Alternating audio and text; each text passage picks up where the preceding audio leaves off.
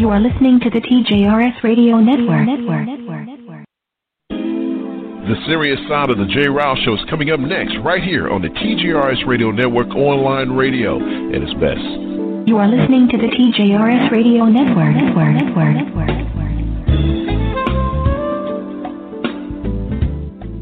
No more, it's none of my business.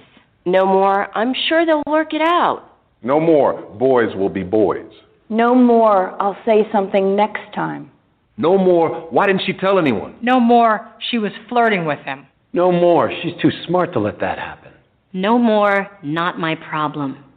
No more, he didn't mean it. No more, why doesn't she just leave? No more, he said he was sorry. No more, she was drunk. No more, she was asking for it.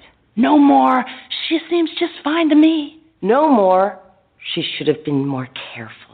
No more, we don't talk about that. No more bystanding. No more ignorance. No more excuses. No more. No more. No more. WWE Superstar Big Show here to tell you if you've been drinking, get a ride, take a cab, find another safe way to get home. Cops all across the country are cracking down on drunk driving. They will see you before you see them. Drive sober or get pulled over. Online radio at its best. Online radio at its best.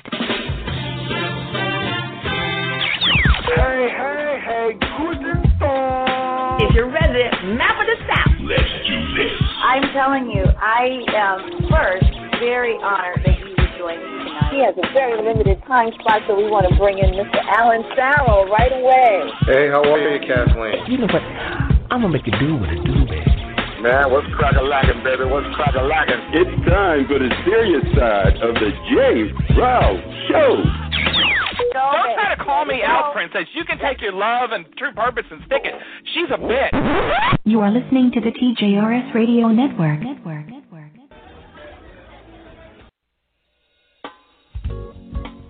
Live from NPR News in Washington, I'm Giles Snyder. Bernie Sanders is taking aim at President Trump following this weekend's Nevada caucuses. Brothers and sisters, if we stand together, we will not only defeat Trump, we will transform this country and create a government and an economy that works for all of us, not wealthy campaign contributors. Sanders speaking there last night at a rally in San Antonio, Texas, after cementing his front-runner status in Nevada. Texas is one of the biggest states to vote on March 3rd, Super Tuesday, when more than a dozen states will hold primaries. At least one precinct in northern Nevada had Spanish translation issues during the caucuses. From member station KUNR in Reno, Stephanie Serrano has details. For the first time, the Nevada State Democratic Party made it possible for caucus participants to fill out presidential preference cards in Spanish and Tagalog in addition to English. But some Latino voters at Hug High School in Reno were still confused because the Democratic Party did not provide an in-person Spanish interpreter. Melanie Sanchez was one of the caucus goers who ended up providing Spanish translation on the fly. This process is very confusing and they don't make it easier, and especially if you're not like a native English speaker, they don't make this process easy. If I could help someone make the process a little bit easier, I'm happy to do that. Sanchez says that if the party is serious about including the Latino vote, they need to make more accommodations for non-English speakers. For NPR News, I'm Stephanie Serrano in Reno. The outbreak of the new strain of coronavirus is growing in South Korea, Iran, and Italy, leading to fears that it may become a global pandemic. NPR's Jason Bobian reports that governments are scrambling to try to contain the illness. Officials in Italy have essentially locked down areas where large numbers of COVID-19 cases are being detected. Prior to Thursday, Italy only had 3 confirmed cases. Now it has more than 100. Businesses and schools are shut. Public sporting events, including the extremely popular Serie A soccer matches, have been canceled. Milan has ordered all schools and universities closed. Korea has also seen cases skyrocket and is now grappling with more than 600. The government has declared the outbreak to be a level 4 emergency, the highest designation. And Iran has ordered schools, universities, and cultural centers shut down in 14 provinces, where officials have detected several clusters of cases. Jason Beaubien, NPR News, Hong Kong. There is word from Italy this morning that Italian authorities have canceled the final 2 days of the Carnival celebration in Venice in another move to stop the spread of the new coronavirus. Several people reported dead in Turkey today following an earthquake that was centered in neighboring Iran. Officials say emergency teams have been sent to help search for survivors. The government says more than 1,000 buildings collapsed. And from Washington, this is NPR News.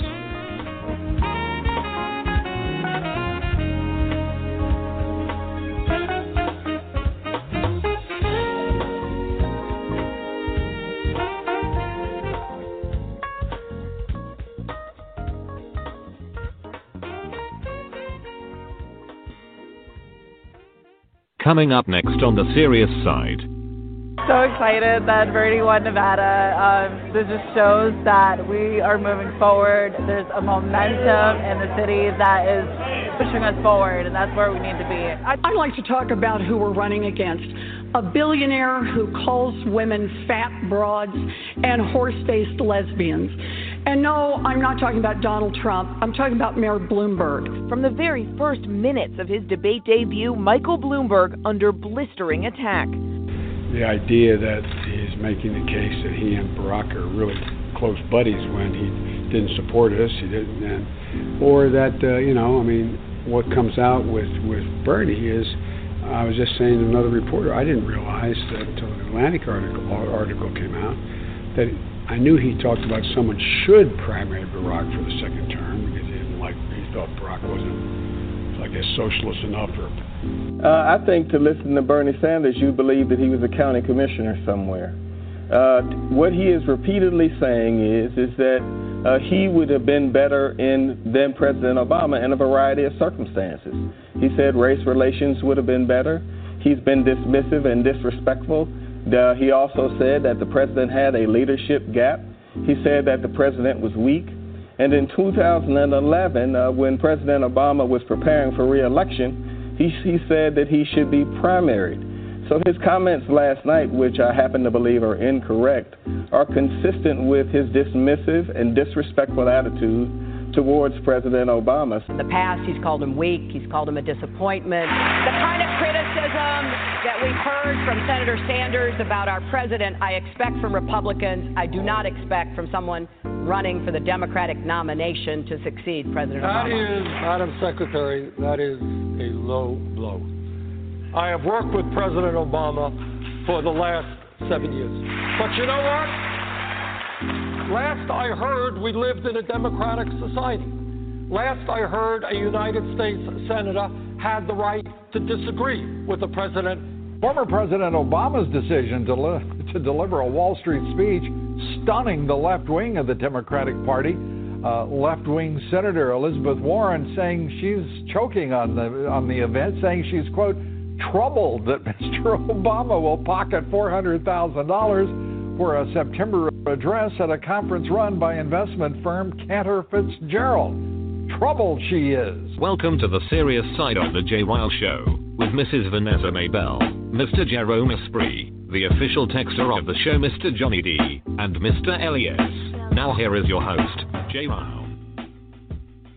Good morning and welcome to the Serious Side. I'm Jay Ryle, and these are the topics that we will discuss today, February 23rd, 2020.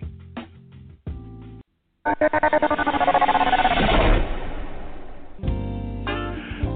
good week for Bill the BERN. Bernie Sanders had a good debate and a big win in Nevada. Is he now unstoppable? The Obama problem. That's right, the Democrats have an Obama problem. Bernie Sanders is trying to be the standard bearer for a party that was once led and still in some ways is by President Obama. Well, his past run-ins with the former president hurt him in the long run. And like Bernie Sanders, Elizabeth Warren, and Mike Bloomberg is telling their experience of working with President Obama on a number of things. But like Bernie, they too have an Obama problem. Let's bring in our panelists, the people that I love and I share the stage with every Sunday morning.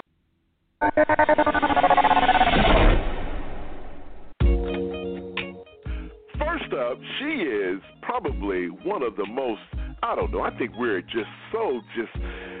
we are just so jealous of this woman because she is living the best life. Our queen on Sunday mornings, the one and only Vanessa Maybelli from the McAnally. Good morning, Vanessa. How are you? Good morning. I'm sorry. Can you hear me today? He can hear you just fine. Okay. Good morning.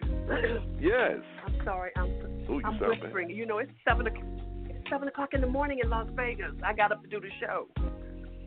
Oh, look at this here. Look at, once again, throw it in our face, why don't you? Well, hello and greetings to you in Las Vegas. Good morning. Yeah. Good morning. Hey, greetings. Yeah, but I whatever, was that's the reason why I'm whispering. Okay, all right, well, whatever. We're going to move on past you because, once again, the jealousy is prevalent. Yeah, whatever. All right, the brother, whatever. We passed you. We ain't talking to you. Go gamble. I ain't talking to you. All right, so listen. Let's bring him in. I call him the educator brother. I love him so much. My little brother, Mr. Johnny D, in the place to be. Man, what's going on, John? How you doing, bro? Good morning.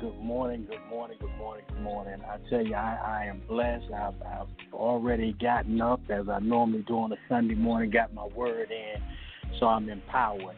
And about halfway through the week, then I have to go back for Bible study to keep powering on. But I am thankful to be a part of the show, thankful for Miss Vanessa, who is the crown queen of travel. And Miss Vanessa, in spite of what my big brother just said, there is no jealousy.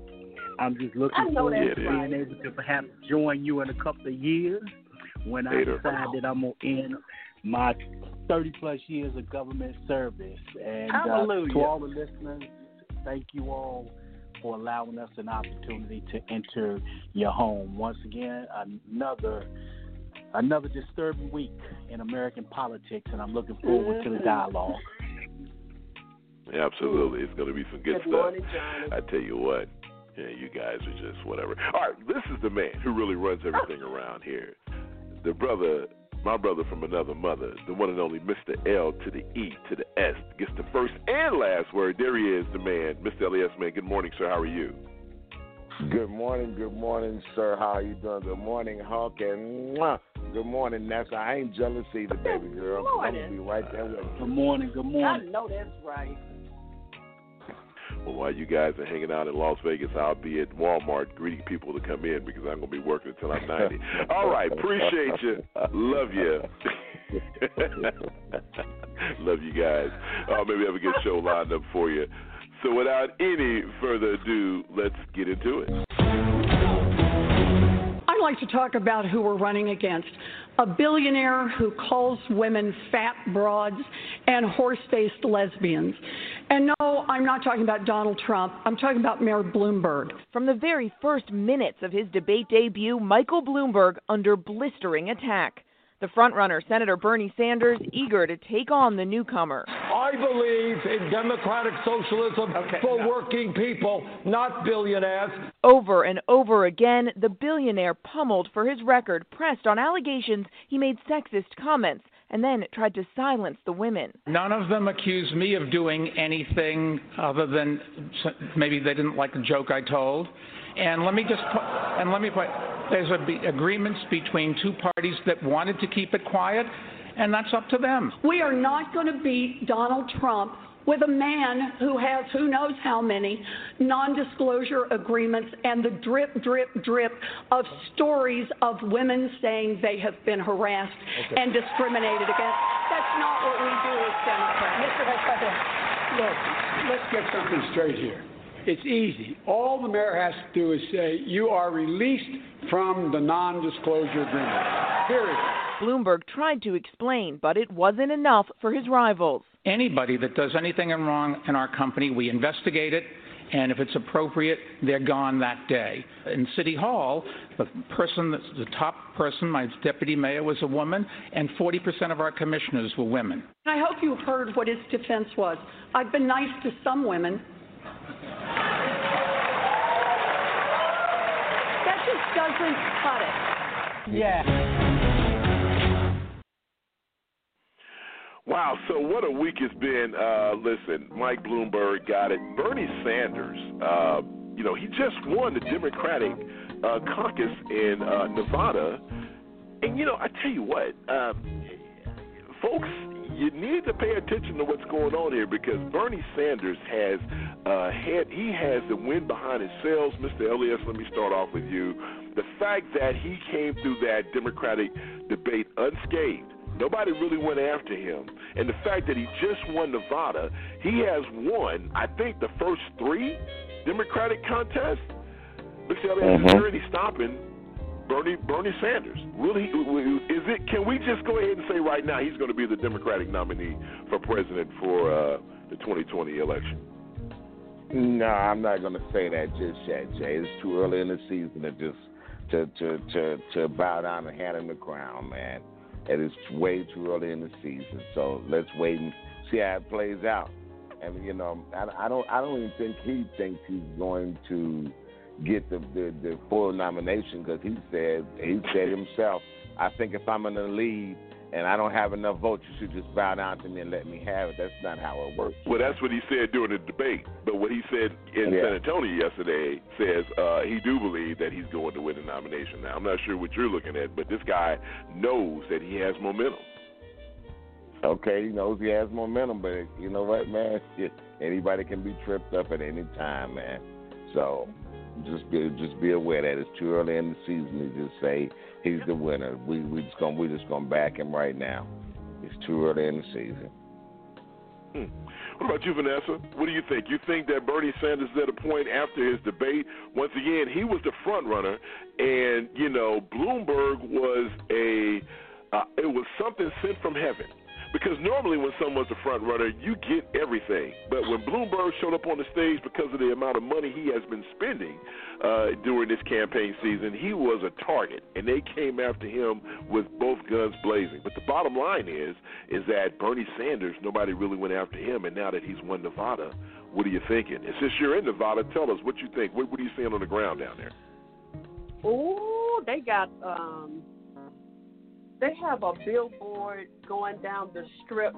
I think it's by the Bellagio somewhere. That's as big as the Mariah Carey billboard. And it's just lighting up because, Trump was here the other day when the Democrats were here. And because all these people are here from the fight that they had last night, they had this big old thing that goes around this building that says Trump.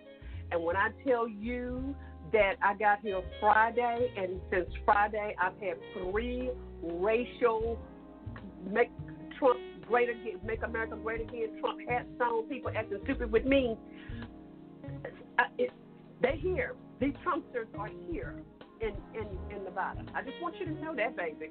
I told Bobby that last night. I said, these people don't hide it in Nevada, that they are Trump people. They don't hide it. And I feel sorry for the people who work in this industry in Nevada and have to deal with them, because if they acting stupid with me because I'm African American, I can imagine how they treat the African Americans that actually work in this industry in Las Vegas, because they here, Jay, and they showing out, baby. And I do believe, and I hate to say it, Les, because me and you are union people, I believe that he does have it going. As far as the momentum, I don't want to see Bernie Sanders win because I'm union and I have given up a lot, and so has Bobby, to get our insurance and stuff for us for when we retire. And if Bernie Sanders gets in there, y'all, he's going to take our insurance and stuff that we gave up money for as a union. We gave up pay raises as a union in order to get different insurance policies and stuff that we have. And for him to come in down here and tell these cooking people, culinary people down here, I'm going to take y'all insurance and everybody go get it and shit, I just don't know how he got it in Nevada. I don't know how he got it, because I don't know how those union people are backing him down here, because they're giving up a lot. Unless you know what I'm talking about when negotiations come. But let me ask you this, Vanessa. Is it a situation where it's the younger it's the younger people who's supporting him, and we all know, especially in the Hispanic community, that the younger kids have an influence on their older parents in some cases, because it's not to say that it's not unimaginable for you to have one parent that's legal and another parent that's not, and so usually their kids are very influential, and what he is saying, he is a Bernie Sanders, is really attracting these young. Look at all the young Latinos who voted for him. So who's to say? You say you don't understand how the union people went with him, which I'm a little shocked too. But really, it's the young folk who are really pushing this guy. You know what? I understand the young people pushing it, Jay, because he keeps saying, we're going to do daycare. We're going to have free. I call him Mr. Free, and Elizabeth Warren too. So, the younger people are listening to him because he's saying he's going to give them free education. That's not going to pass. It's not going to happen, but they believe what he's saying. They also are saying that he's going to give them insurance. So, of course, they want the insurance because they got all these babies and stuff, so they want the insurance. I get that. But all these things that Bernie Sanders is promising these people will not get passed by either the Congress or the House, depending on who's got what.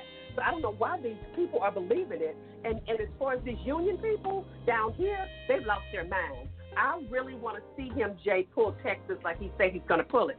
If he pulls Texas, I'll vote blue no matter who. But I want to see him pull Texas. You go ahead and pull Texas. Because we got some. We'll find out. I want to see him pull Texas. We are. Well, it's not that far away. And March is right around the corner. What about you, Johnny? What do you think? What do you think, Johnny? You think, man, this guy has momentum, man, and that Bernie Sanders is he had a good debate because nobody really came after him. Once again, he won Nevada. He won Nevada pretty big. I mean, let's not fool ourselves. Even though, to me that's always misleading because you look at the numbers, but you look at the amount of people who voted. But the bottom line is, it is what it is. That's the system that's in place. What do you think, Johnny? You think this guy is on his way to being the Democratic nominee? Right now, he is pretty in line with what he did in 2016. Although at that particular time you were literally talking about he and Hillary Clinton. The irony to it all is this here. He fought Hillary Clinton long after statistically he knew that he couldn't win. Okay, in 2016, if you all remember that. Okay, so now for him to so early in the primaries to try to get everyone to concede is almost a mockery. But then again, this entire political process is a mockery in and of itself. When I saw those wolves out there on the stage the other night, I almost wept because what I have began to wrap my arms around is the simple fact that by the time November comes, there will be so many kinks and holes in the armor of any of these particular candidates that's currently running that the only momentum that they will have will come in August or September when the primary season is winding down and it's finally looking like there's going to be a Democratic candidate. The inspiration of diversity at the vice presidency is the only real optimism that I see at this point because they're simply taking each other and annihilating each other apart at this point. I did think that Joe Biden took a slight degree at Bernie Sanders, which he typically does, but certainly Mayor Bloomberg, he really looked out of place, and it was unfortunate in the sense that one can be deceived by the ads. When you see all the commercials coming at you, thinking, okay, this guy's the next becoming. But when he was live and front and center on that stage, he really looked out of place and unprepared. I mean, to the point where I'm sitting up here saying, look at this guy, man. I mean, he just looked really uncomfortable in the spotlight. It really is.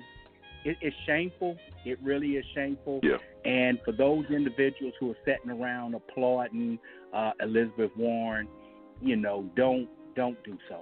I thought that she looked desperate in how she simply attacked each person going down the line.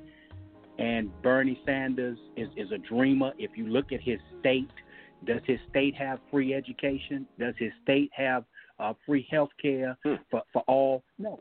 So if he can't get it done for his state as long as he's been representing the state, then surely surely America isn't ready for that. And, let's not dismiss the fact that this criminal, this reprobate Trump, has purposely not funded the intelligence and the security measures necessary to protect America's voting process. So when the intelligence community sets back and indicates that Russia is propelling Bernie Sanders, let's not dismiss that, folks. And for those who sat back in the Trump campaign and try to, make it look like it's idle tongue, they understand why they did not invest any money in the securities to protect the thing that people lost their lives for, was the democracy. So don't think Bernie Sanders doesn't understand that he's the favor of that, okay? Clearly, the three persons that I see Donald Trump really wanting to go head-to-head with is first and foremost Bernie Sanders, because all he has to do is say socialist. And there's a large portion of even moderate Democrats who are going to sit back and say that's unrealistic and I just don't buy it. So there's the skepticism. He would also like to face Pete Buttigieg. I think that he would enjoy the mockery of sitting back trying to let his constituents demean and humanize people for their choices. And also Elizabeth Warren. I think he would get great entertainment out of opposing her. Now, the other ones may not stand a chance either, but the truth is I think those would be the top three that he would love to tally off. And I think you're absolutely correct. We're buying into this thing now. Yeah, we're buying into it. No, I think you're right, Johnny. I think you're absolutely correct that, you're talking about two socialists. I mean, even though Elizabeth Warren is kind of borderline on that, but Pete Buttigieg, we had this conversation on the show. I just don't think that America's going to put a gay guy in the White House. I'm just being honest about that. Let's bring in the smartest man in the world, Mr. Jerome Esprit, is just gracious with his presence. Good morning, Jerome. How you doing, brother? How you be this good Sunday morning? What the hell? The early riser, Jerome. You said the early riser? I'm good, man. How you doing? Good morning, Jerome. Good morning. All right, man. Good morning. I love him. Hey, apparently you're the early riser if you're in Vegas. Yeah, I know. That ain't no Don't even bring that up. You have to bring up Vegas again. All right, listen, man, real quick. I got to ask you this because, when this was playing out yesterday, I was thinking about you. So Bernie Sanders, he leads the delegate, 34 to 23. Buttigieg is in second place. Biden is in fifth place. As far as his support with African Americans, that gap is closed. Now it's Biden at 69% and Bernie at 65%. He just won Nevada. He had a pretty decent debate. Talk to me, Jerome, man. What do you think, man? You think this guy is on his way to get the Democratic nomination for president? I think you're hilarious for asking me that question. That's what I actually think. How about if you make me laugh and respond to it, if you don't mind? Well, I can't respond without insulting you, so I had to tell you it is really hilarious. Well, thank you, Jerome. I appreciate that. God bless you. But yes. Here's how this goes. So we're talking about, 3% of the delegates in? That means what? So just to give you a little history, do you know Bill Clinton lost the first 11 races before he got the nomination? 11. I didn't know that. The first 11 races or the first 11 contests during the race? What do you mean? Clarify for me. The first 11 contests during the primary, he lost. Well, I did not know that. Wow. Yeah. Okay. Yeah, that's why it's hilarious. That's why. Because what happens, Jay, is that we keep thinking of life like a horse race. Remember back in, October, it was I think Biden's done. I think this guy's done, and that guy should drop out. We do this for every daggone contest. Nevada's only 50% in today. It ain't even in yet. True. So they're projecting I thought the winner it was 93% in, Jerome. You sure? Oh, 50%, you're right. I'm looking at it on TV. You're right. Wow. Yeah, okay. Thank you, Jay, for trying to correct me. It is 50% in, right? And so we don't even know what the allocation is. They just allocated 13% to Bernie Sanders because they're projecting that, and they know that they have to allocate another 26, I think. So you don't know what those numbers are. So even coming on and giving those numbers is a false perspective because people are like, oh, Bernie Sanders got 34, and Buttigieg got 23. That 34 is the 13 that they just added without adding the other 26. Those are misnomers. So that's not responsible journalism to me. I mean, I know those guys are pundits on TV, so that's fine. But as far as I'm concerned, you always have to watch how the media perspective on political races, because they will make a false narrative true, and then it'll sit in people's heads. So to think that Bernie Sanders is like good, you have to remember he beat Hillary there too. As a matter of fact, he beat Hillary by a wider margin, and the numbers aren't even in yet. So that's a false narrative. Bernie Sanders did the exact same thing during the last race. So what? He got his people still in place. He has a lot of people on the ground in Nevada. He had a lot of people on the ground in Iowa. So they're going to caucus well for him. But to spit that narrative out is kind of irresponsible for anybody who knows better. I'm not saying for you guys or anybody who's watching this on TV. I am saying that, and I just told Elias this, when I do this show, the issue for me in doing this show is that we don't go by media narrative. So I respect the listeners enough to say that we shouldn't be putting things on them. I mean, as far as I know, we shouldn't put things on them that is completely ridiculous. So that's why I'm calling it ridiculous, not anybody else's perspective. And as Johnny's assessment was 100% on. You know, and I meant to say that when I first came on, is that looking at this, when you start talking about the coalition of voters, you're talking young people, and Vanessa was right too. When you talk about young people are going to do in young people's interest, right? And that makes perfect sense. That they're saying, hey, we need to have an education system like this. We need to have our student loans taken care of. We need to have that. But the truth is that Congress sends laws to the president, and the president signs them. So the trick is to get that stuff done on the ground and to change the Congress and the Senate. But that's not a presidential issue. If a presidential candidate is talking about that, they're feeding you bull because they can't make Congress do jack. Amen. Tell us. Obama just found that out, right? If we didn't watch nothing for the last 8 years, you could say Obama was ineffective all you want to. Congress did not have his back. We don't have universal health care because Congress could not pass it. You think Bernie Sanders is going to pass it? Matter of fact, Bernie Sanders will probably lose the House because he can't campaign with nobody. So when you look at the bigger picture, think of a Senate race that Bernie Sanders would be able to go in and be able to rally people. He rallied nobody. So this is way too early, and I think the problem is that people like Steyer and Bloomberg, that media marketing is changing those polling numbers and giving people a false perspective on how well Bernie Sanders is doing. He's just taking away from Biden and everybody else, that media stuff. Sanders people have always been Sanders people. And his numbers are about the same or a little lower than what he did for Hillary, but it's spread out because there's no Hillary in there. There's no one Democratic candidate in there to challenge Bernie Sanders. Bernie Sanders' coalition is still together, but his numbers aren't better. No, that's a good point you bring up, the fact that they're splitting the vote, and I think that once it narrows down, I think you'll really be able to see. Plus, like I said before, when you look at the first three contests, it gives this impression, oh, my God, ooh-wee, really? Stop it.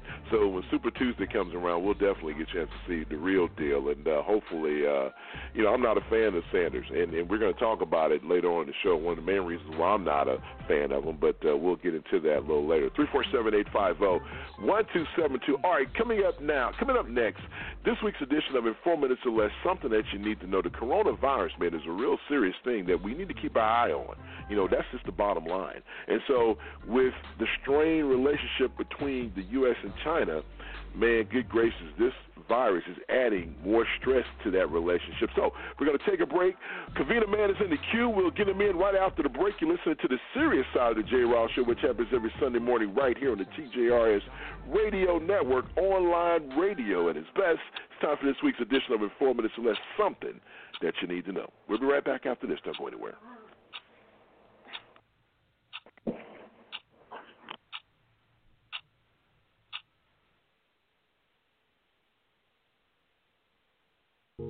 The number of people infected with the coronavirus has passed 20,000. The World Health Organization says the risk of it spreading remains high. They are urging countries to share information to battle the deadly virus, but lack of coordination between two key players, the U.S. and China, is making that effort more difficult, as NPR's Jackie Northam reports. The sheer scale of the coronavirus requires an all-hands-on-deck kind of approach, sharing data and coordinating a response to what could very well turn into a pandemic.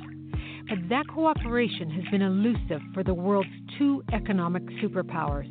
Right now, the U.S.-China relationship is suffering from a deep deficit of trust. That's Evan Medeiros, a former chief advisor for Asia on the National Security Council in the Obama administration. He says a certain level of distrust has always been part of the U.S.-China relationship. But a bruising trade war and significant strategic differences have exacerbated the bad blood between the two countries. Medeiros says even if its relationship is becoming more competitive, the coronavirus illustrates there are some issues where the U.S. and China need to work together. As China becomes a global power, the U.S. and China are going to need to cooperate on big global issues like climate change, pandemics, global economic growth. Medeiros says there has been cooperation amongst U.S. and Chinese scientists, but cooperation at the government level feels a long way away. Beijing turned down an offer by the Centers for Disease Control to travel to China. Messaging by Washington has seemed mixed. Last week, Commerce Secretary Wilbur Ross told Fox Business News there might be a silver lining to the coronavirus. I think it will help to accelerate the return of jobs to North America, some to U.S., probably some to Mexico as well. The administration also issued its highest travel alert to China, introduced a quarantine, and announced it would deny entry to foreign nationals who had been in China in the past 2 weeks. A Chinese Foreign Ministry spokesperson accused the Trump administration of spreading fear and panic. But Derek Scissors, an Asia economist at the American Enterprise Institute, says many other countries have also introduced travel restrictions. The Chinese are more sensitive to the United States closing its borders than any other country because we're the global leader. If Burundi closes its borders, if Belgium closes its borders, if Botswana closes its borders, it doesn't really matter. Scissors says the administration doesn't believe China has been forthcoming about the scope of the virus or the measures it's taking to contain it. Scott Kennedy, a China specialist at the Center for Strategic and International Studies, says historically the Chinese have wanted to control the message. But Kennedy says the U.S. is justified pushing Beijing for more information. The U.S. needs a lot more transparency from China, and we need that to be built in so that if we're going to continue to allow people to travel back and forth and do business with each other, we don't have a constant fear about the health consequences of that. There is one ray of hope. Beijing says it will consider allowing American scientists to join a team from the World Health Organization when it travels to China in the coming days. Jackie Northam, NPR News.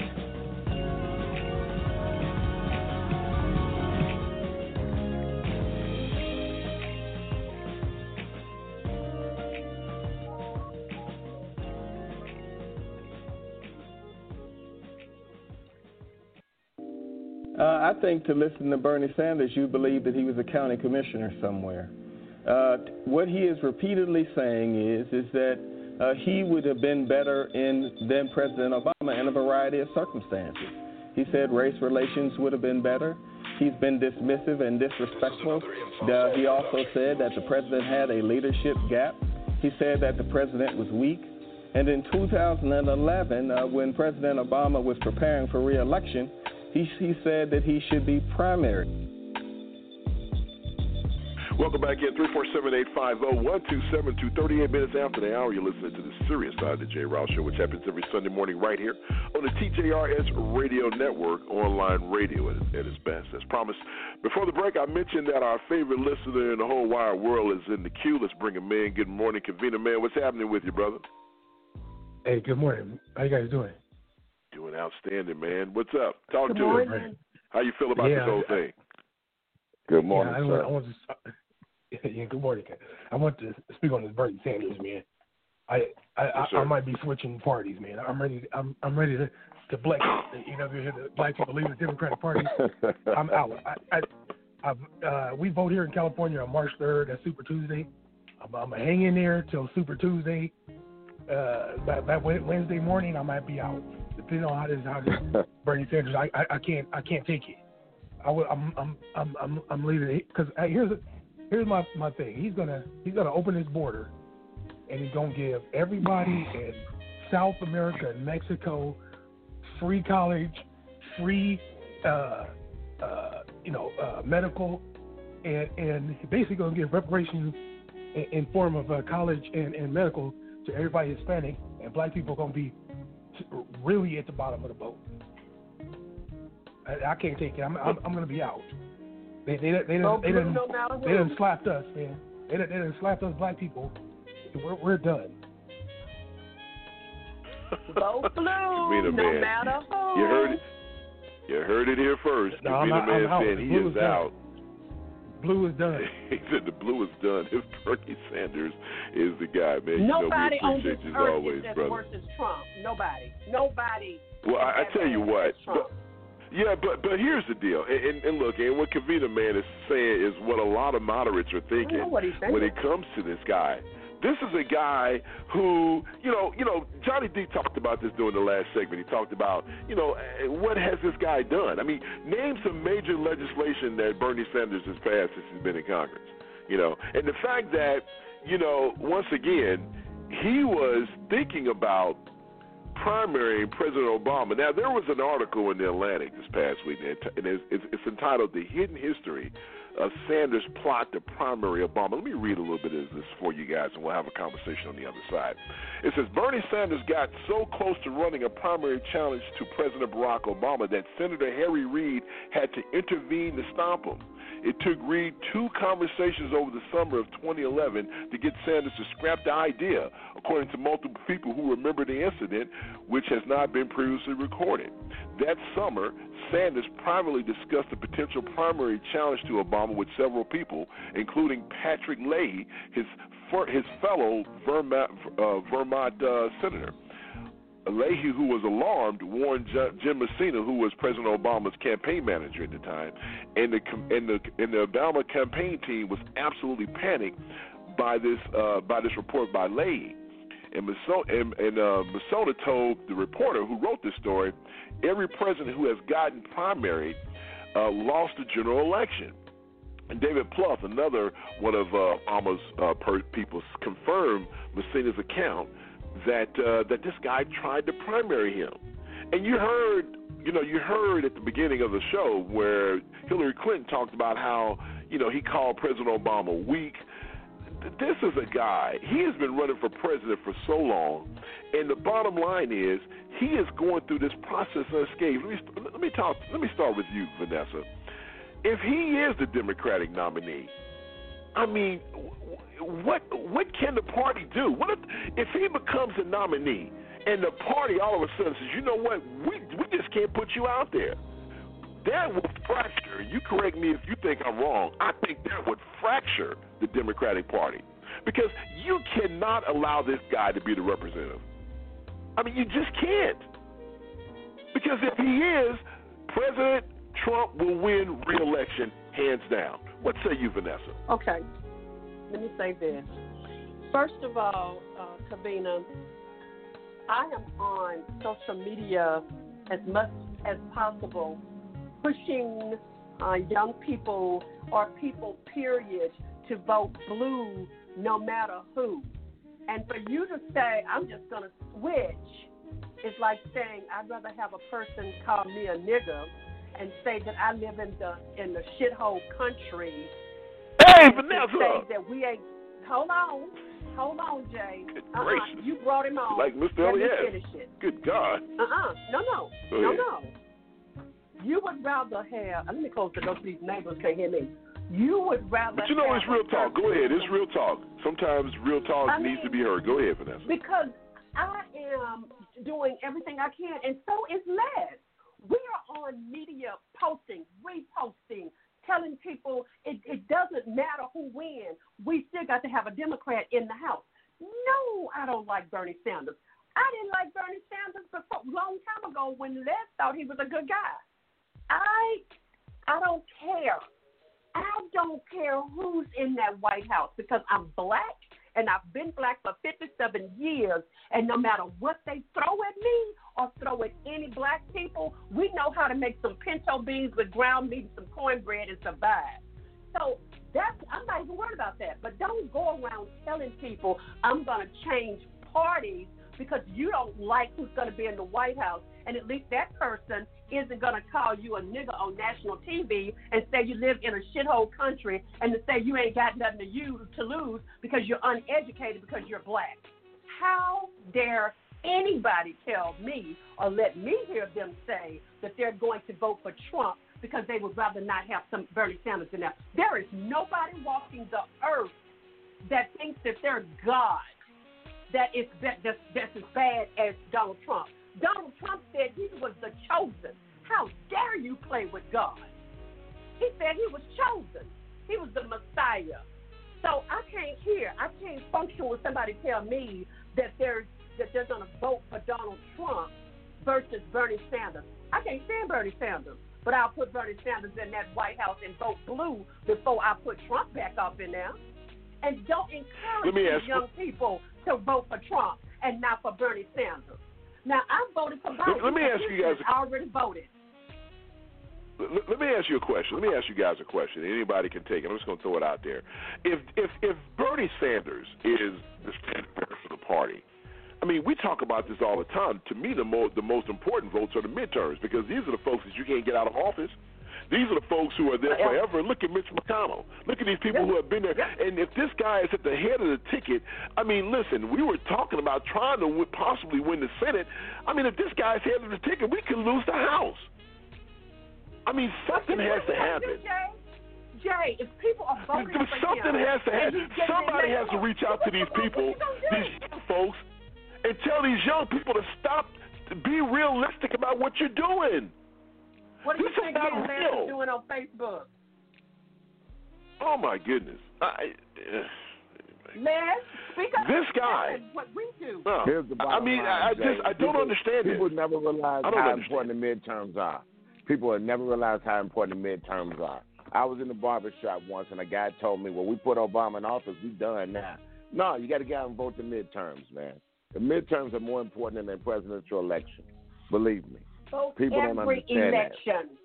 That. And that, because if they had enough people in the Senate, this clown would have been ousted. So, look, the midterms are way more important than the presidential election. It don't matter who's in office. It does not. If you got enough senators and congressmen in office, you can get him out of there. That's just the bottom line. So, well, let me ask you a question, Johnny. Is this a whole bunch of do about nothing? Because Jerome brought up an excellent point during the last segment. I mean, we're talking, 3%? I mean, come on. Are we? Well, I'm not going to say we. I'm going to say me. Am I panicking to the fact that, hey, this is something that may not even happen? Well, you know what, Jay? First, let me say that's a passionate sister this morning, and she is fired up and ready to go. And I love it. I love it. And I don't think that Vegas. Vanessa. Hey, she enjoyed the life definitely, and quite honestly, like I say, I think that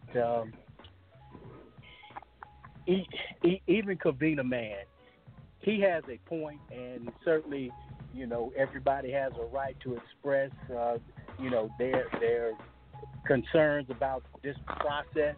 I, for one, will support anyone that opposes that criminal that's in Washington. And so it doesn't matter if it's my next door neighbor. I'm going to support them because I think that they will ethically and morally and spiritually do a better job than this devil that we have in Washington at this point in time. But as far as the numbers at this point, as I said earlier, and as Jerome confirmed, and with him being in that political perspective, this is the same thing that Bernie Sanders did last year. And what I hope is that at some point in the early spring or late spring, that whomever emerges, that everyone puts their support behind them, and unlike Bernie Sanders in 2016, don't try to fight the candidate to the end in your desperation to be the president. So now I'll tell you what. Now I've got 3 fired up pit bulls in here. I'm taking one of my daughters to work, and the other 2, when they heard that 4 minutes or less, and they heard how Bernie Sanders had attacked Barack Obama, but they're a little warm this morning. I may have to stop and get them some ice cream because they're a little hot about that. So, hey, good dialogue, and you know what, Jay? The thing is, I spend part of my week and I listen to Karen Hunter and Joe Madison and the Williams guy, and just different urban stations and points of view. And I'm gonna tell you, man, this show and you need a bigger platform, you and Les, because the reality of it is, when I listen to the expertise of what Jerome brings and the passion from Miss Vanessa and the expertise from you and Les, and like I say, having an opportunity to have some novices like myself and Kavina and the pastor's comments, that's really what's needed. Those scripted shows, although they have value, this is where people can really hear a raw point of view. And I think that with Miss Vanessa, that's what you heard. You heard just raw passion. And, man, that's a beautiful thing because, one, it's the truth. In a world where we listen to lies every single day in this political spectrum, at least somebody has the gall enough to say what they got to say and stand behind it. And I just think that that's what American values is built on. And thank God for it. I agree with you. 347-850-1272. I mean, I said 1272. That is the number, right? 347. Yeah, okay. 347-850-1272. So, man, it's a beautiful Sunday morning. It's 10 minutes before the top of the hour. You're listening to the Serious Side of the jrilshow, which happens every Sunday morning right here on the TJRS Radio Network, online radio dispatch. Jerome, the one thing that I can always count on with you is that you kind of talk us down. You kind of bring reality back into the equation. And, so you got that calm, cool thing saying, hey, we good. Don't worry about it. 3% is only voted. We're fine. We're going to find out at the end of the day that it's going to be all good in the neighborhood. But, here's my question for you. Do you agree with how Joe Biden is going about handling this business? If you were his campaign manager, would you change what he's doing? I mean, what advice would you give the former vice president, man? Okay, so here's what I'll tell you. I'll tell you what I'm going to tell him on the radio, and I'm not going to tell you what I would tell him if I was talking to him personally, right? I'll do that. Ouch. Okay. I thought we were cool in that, but okay, go ahead. No, well, think about it. I probably do have access to Joe Biden's people, right? Just to say that for the record, that I'm a strategist. People pay me to do this stuff for a living. So I could kind of just throw strategy out there. But the thing that as a consumer, like as I'm watching this from a distance, I think your strategy is good up front. There's things that Joe Biden needs to change. And one of the things that I think he needs to change is he needs to stop saying that he has good support in the black community. Because what black people do generally, we don't like anybody who takes us for granted. But I can understand his frustration in white folks saying that, oh, black people don't like you as much. I can understand that. Like you ran that statistic off earlier. The statistical data, the enthusiasm is 69% for him and 65% for Sanders. That's a misnomer. I don't even know why they're putting that out there, because when you put it out there, it sounds like the support is the same. Enthusiasm and support are two different things. So when you keep repeating that, it sounds like black people are split on Sanders and Biden. So you have to go about running a campaign to pierce through all that nonsense where they're trying to make it a horse race. I think that's what TV news and media is. They want it to be a horse race because it helps their ratings. Right? You know what you said there? Hey, man, check this out. You said this. I want to give you credit real quick before you go any further, because you said this when we were talking about that Obama-Romney thing. You were saying that, hey, everybody's trying to push it, and you know what? He ended up getting blown out, so kudos to you. You did say that back in 2012. Go ahead, sir. I just want to make sure you got kudos for that. No, but, I mean, it's a thing that, matter of fact, I will tell you what I would tell Biden. So if you ever see him do this, here's what I would tell him. I think that as a profile, what Biden needs to start doing right now, and I know Dr. Joe Biden is out there with him a lot, but I would run them like they were running as president and first lady, because I guarantee you this, no other campaign will give you the image of a first lady and a president like that. So if you want to see somebody be president, he needs to start giving people the impression of him being president, because Buttigieg is not going to run the other guy up against Joe Biden. No. Bernie Sanders' wife doesn't have the stature. She's not Jackie Onassis. You don't have anybody. Amy Klobuchar, Warren, they don't have the spouses that are as regal as the Bidens. And I would actually start to run more advertisement to show that those guys are in contrast to the hooker and the guy at the White House. That's just my thing. I would make a contrast. Did he say the hooker? He did. You don't warm for everybody this morning, Vanessa. Go ahead. Hey, thank you. Let me tell you this about Vanessa. Vanessa is to my analytical side. She's the passion to that, because Vanessa's absolutely right about waking people up, right?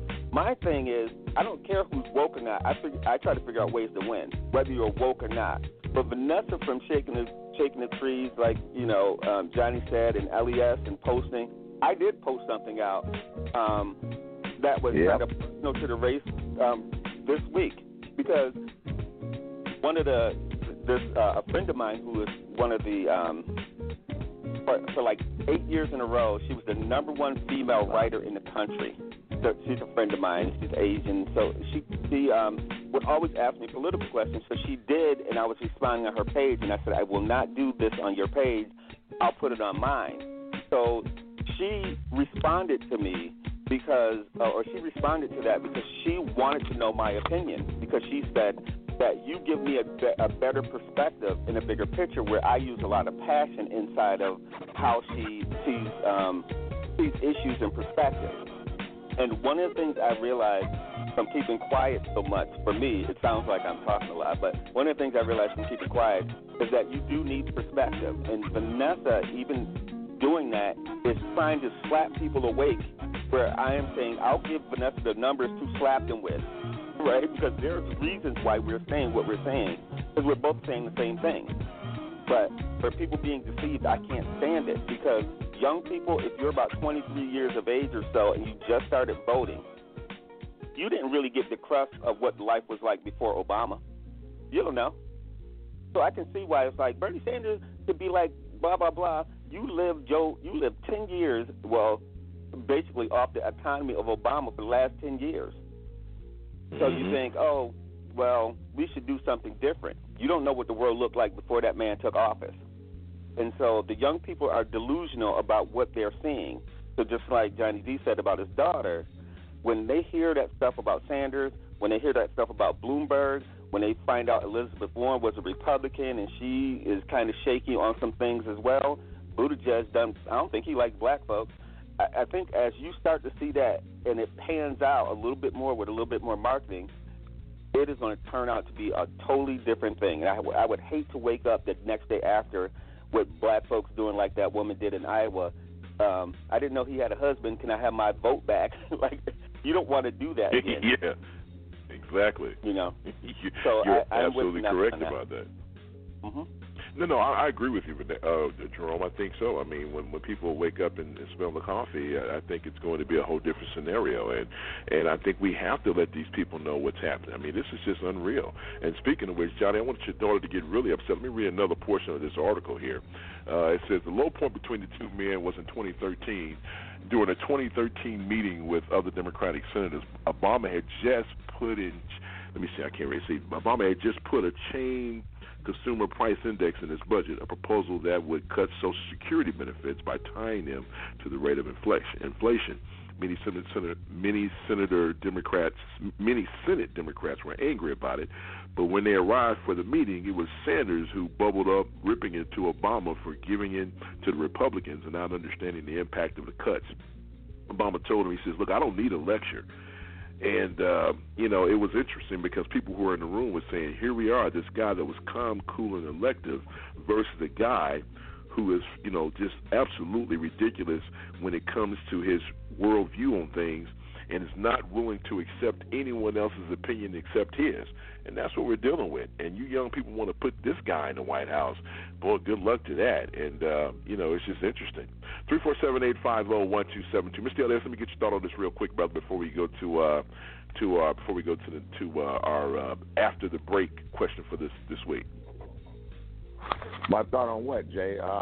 There was a lot of questions posed. What's my thought on what? Just give me your final thought, or whatever you want to talk about there, brother. Well, something, man. Like I said earlier, man, we need to pull together as Democrats, man. Look, I'm like Vanessa.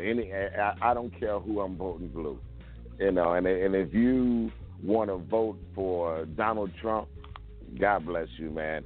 This guy, I don't understand my union brothers. This guy's trying to demolish unions. He's signing stuff he's signing executive orders into place to demolish unions, to collective bargaining, so you can't have collective bargaining agreements. But yet and still, these clowns still vote for him. Look, if that's what you want to vote for, God bless you. But me, I like to vote for what I'm voting for, and I'm going to keep what I'm going to keep. Bottom line. That is the man. That's the man. All right, it's time for this week's edition of After the Break. After the break is when I ask our panelists a question that I want them to think about during the break, and then be prepared to answer it after the break. To get 90 seconds after the break, which they will be timed, and I want to get their comments, and we'll go from there. So it was so many people loved it, so we're going to do it every week. So this week's question is, I don't know if Vanessa's going to be able to participate in this, but it's more along the sports.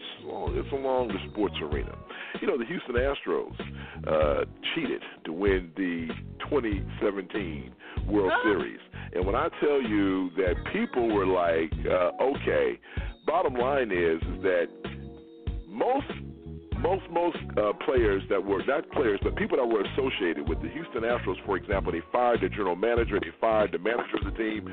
Other coaches who went on to get managerial jobs with other teams, they were also either fired or resigned. But nothing really happened to the players. And so here's this week's question to the folks, and this is this week's question to after the break. Okay, well, after the break, you get a chance to answer this. What you think about? Should the Houston Astros be stripped of their World Series title? Because now you have other players kicking in. You have LeBron James even weighing in on it. And folks are getting pissed off at the fact nothing has happened. So that's this week's question for after the break. We'll get the responses after the break. You listen to the Seriouside. We'll be right back after this. It's a time to reflect on the historic accomplishments of African Americans. Now, many of us know the names like Dr. Martin Luther King Jr., Rosa Parks, Malcolm X, Harriet Tubman. But there are also many other people with stories that you won't read about in an elementary school history book. That's why this month I'm going to share stories about African Americans whose names we should all know. Today I want to tell you about Claudette Colvin, who as a 15-year-old girl created her own place in history. On March 2nd, 1955, 9 months before Rosa Parks refused to give up her seat, Claudette was ordered by a bus driver to move to the back of the bus. But she stood her ground and refused. Claudette was arrested and thrown in jail. When asked why she didn't give up her seat, Claudette said, It felt as though Harriet Tubman's hands were pushing me down on one shoulder and Sojourner Truth's hands was pushing me down on the other shoulder.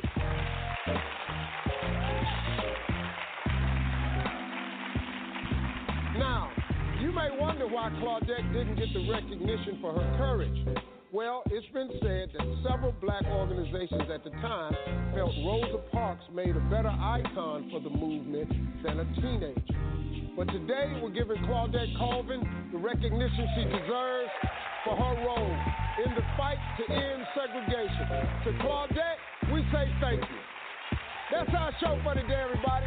If you'd like to see some behind-the-scenes moments from today's show, follow the conversation.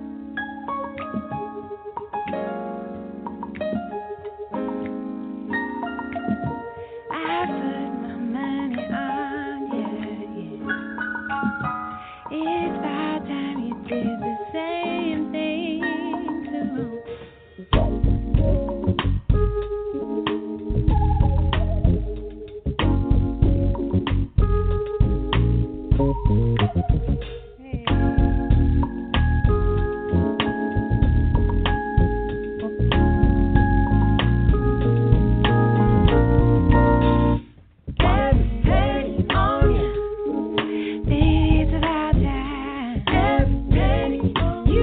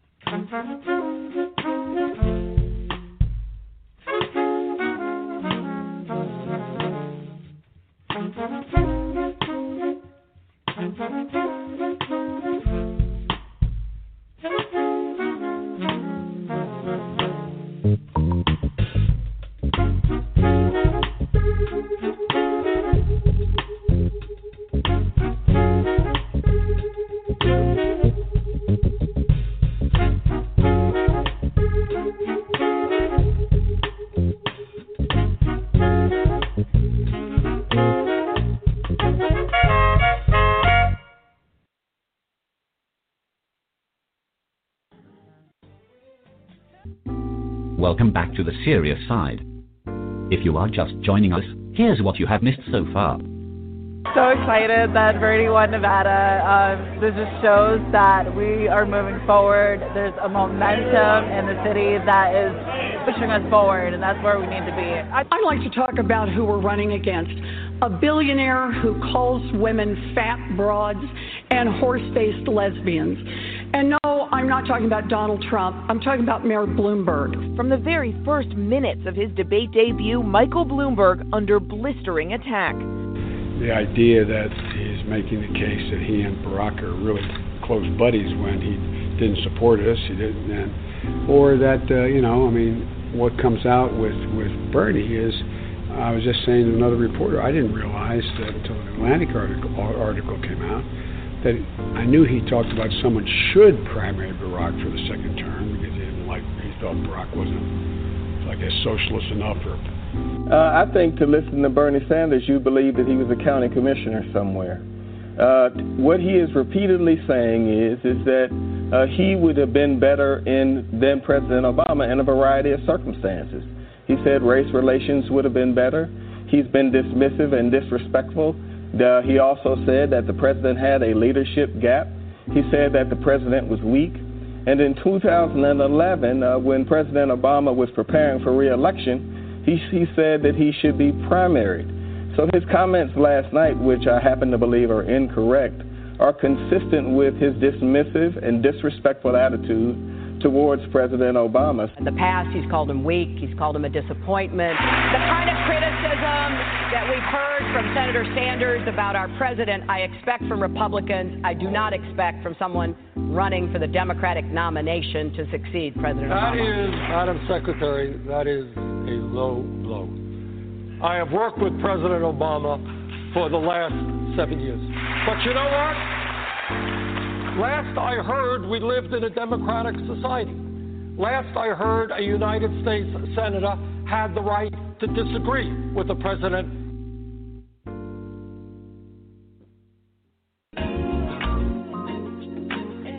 Welcome back in, 347-850-1272 is the call-in number, 347-850-1272. Welcome back to the Serious Side of the J. Rob Show, which happens every Sunday morning right here on the TJRS Radio Network, online radio, the best. Let me bring in our folks, our peeps. What is going on? Let's say good morning to the peeps. Let's say good morning to the queen of the Serious Side, the one and only Miss Vanessa Maybelli from the McAnally. Good morning, Vanessa. How are you? Good morning, everybody. Jay. And where are you saying good morning from, Vanessa? From where? Home.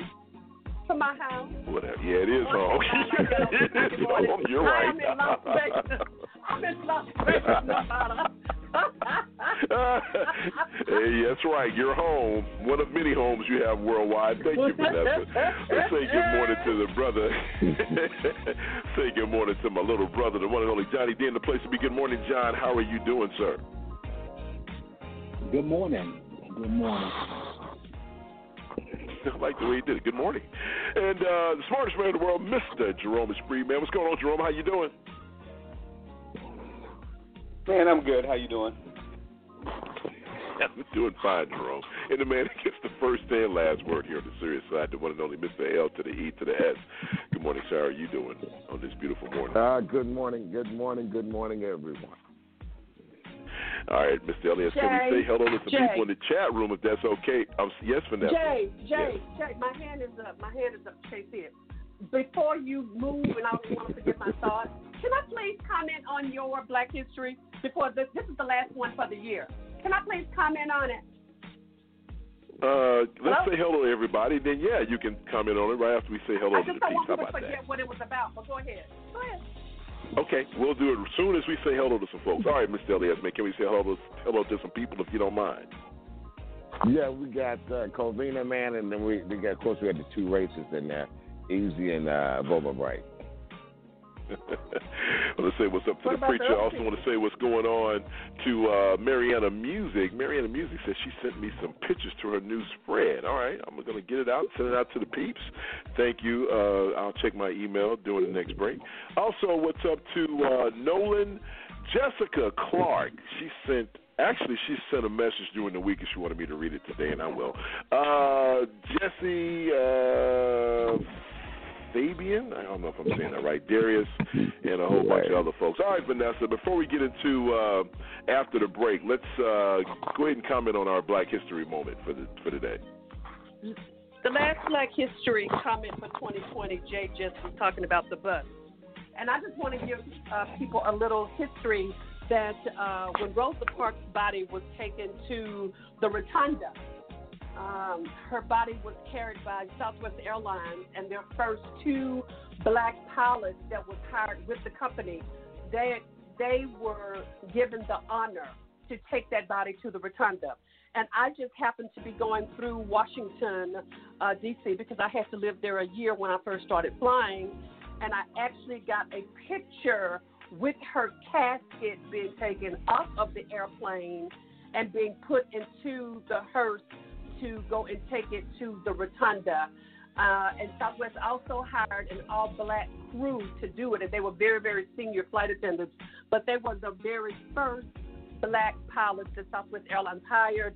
And then Essence came back and did a full spread on Southwest Airlines and the pilots and how they were chosen. But for me, I just think it was an honor. The picture is in that room that's hidden behind the mirrors, Jay, where I was able to stand in front of the glass and take a picture with Rosa Parks' casket, and I was able to take a picture with the crew that took her body to the Rotunda, because it is not every day that a black woman's body gets to sit in the Rotunda. Thank you for allowing me to say that, Jay. Oh, thank you for giving us that bit of history. That's good to know. Never knew that. That's good stuff. Always want to get the inside story, especially when a profound moment in history like that happened. Thank you so much, Vanessa, for bringing that to our attention. Before the break, now it's time for our response to after the break. Before the break, I asked our panelists about the Houston Astros and asked if the Houston Astros should retain their World Series title. Let me start with you, Vanessa. What do you think? You think that the Houston Astros should give it up, even though we're from Houston and we're here in Houston? What do you think? You know what, Jay? I think that when they got the money together, they were cheering. When they got the ring together, they were cheering. When they got the prestige, they were cheering. Well, you know what? Even though everybody didn't have anything to do with it, if one go down, they all should go down. I think they should take the title. Wow, look at that. I think they should take it. Houstonians saying rip it from them. Mm-hmm. Okay, all right, there you go. All right. What about you, Johnny? You know, one for all. I hear you. Okay. What about you, Johnny? You think they should take that title from the Houston Astros?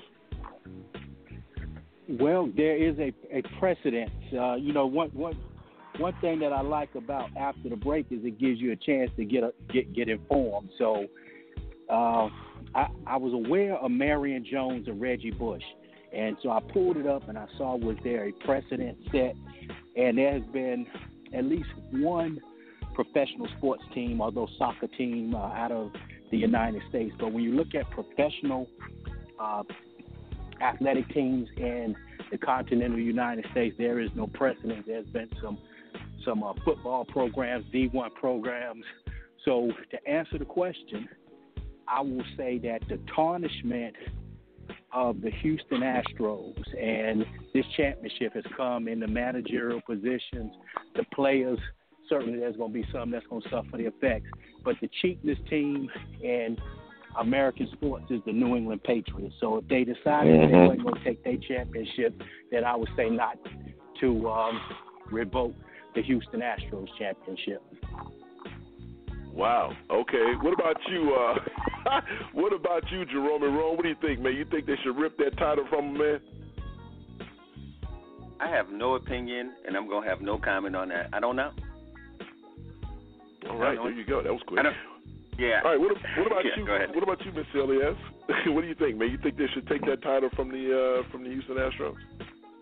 By all means, I think they should. I mean, I'm like Vanessa said, what kind of precedence does that set to sit there and say it's okay to cheat to win? Because that's what's happening with the New England Patriots when they found out they deflated footballs and they were stealing signals from other teams. I mean, if a college team did that same thing, would they and they were caught cheating? What do they have? They stripped them away for how many years? They stripped their scholarships away and everything else. So yeah, they should strip it away from them. I agree wholeheartedly. Take the championship away. You got to win fair, and anything we say, you got to win fair and square. You got to win fair and square. That's it. Wow. Well, we have time. I could go ahead and get my comment on it. The thing is, I'm not really sure if they should take the title, but I do think that something should happen to the players because the players have come out unscathed. Nothing has happened to any of the players who were involved in this. And the fact that, they're trying to respond to it, but look, man, the bottom line is they cheated straight up. Look, I like the Astros, but they cheated, and so if you're not going to take, I think it's unprecedented to do that. But even though you go back and look at college, and there have been, they haven't really took a championship, have they? I think they've taken Heisman trophies from folks, but I don't know if they stripped anybody from a championship. USC got their when Reggie Bush gave up his Heisman trophy. And I remember, like I said, Reggie Bush and Marion Jones are the two that I remember as well as that's right. Think about the Fab took Five. Muhammad Ali's title. They never won a championship. Yeah, they never won a championship, Jay. They took away some rights, but because they never won a championship, there was nothing to take away. What about was the White UNLV Sox? Somebody? I thought they took somebody's title. What about the White Sox? No. They didn't? Okay. Now, you know what, Chris? They didn't even do that. I mean, when I looked at it, it's 10 sports teams, and all of them wasn't teams. Like I said, they had Marion Jones listed, and I had forgot about Ben Johnson back in the 88 Olympics. They took his Olympic medals, and there was no mention of any major sports team except for USC. And I remember when Reggie Bush gave up the Heisman Trophy, and that was the 2004 team that was coached by Pete Carroll, and I remember them taking a championship. Oh, wow. Okay, there it is. All right, folks. That concludes this week's edition of After the Break. Every week we'll do a question and get some responses on the other side. 347-850-1272. Let's close this segment out by, once again, we talked about Bernie Sanders being one of those guys who was really not an Obama fan. I guess I'm going to change the question up a little bit, and let me start with you, Jerome, on this.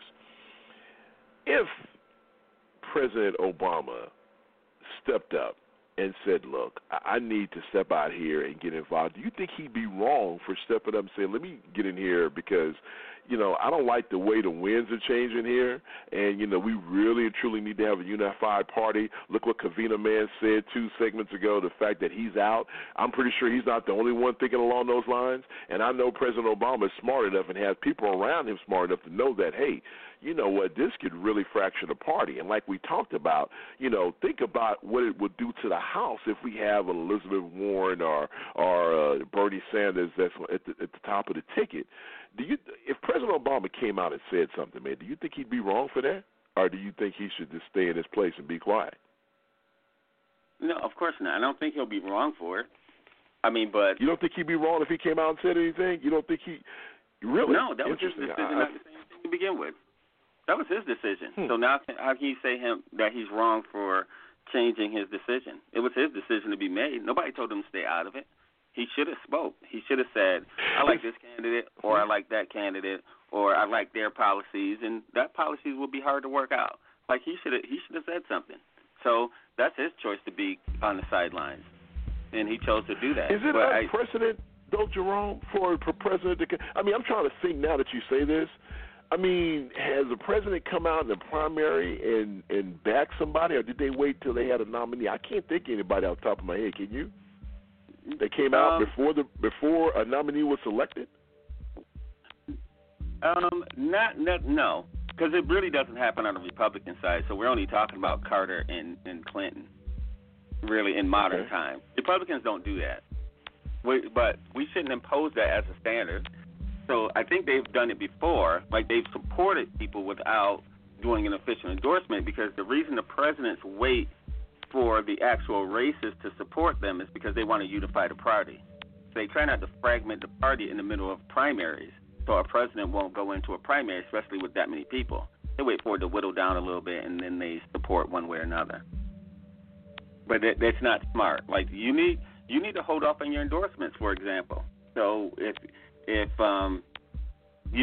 Bloomberg is buying all of his endorsements, you look at that and you're like, why does he seem so desperate? It's because he is desperate. That's why he's rolling on endorsements. He's trying to give you an impression. Whereas normally you would run a race and you would save your endorsements until later just to show that the party is coming together. So you hold endorsements.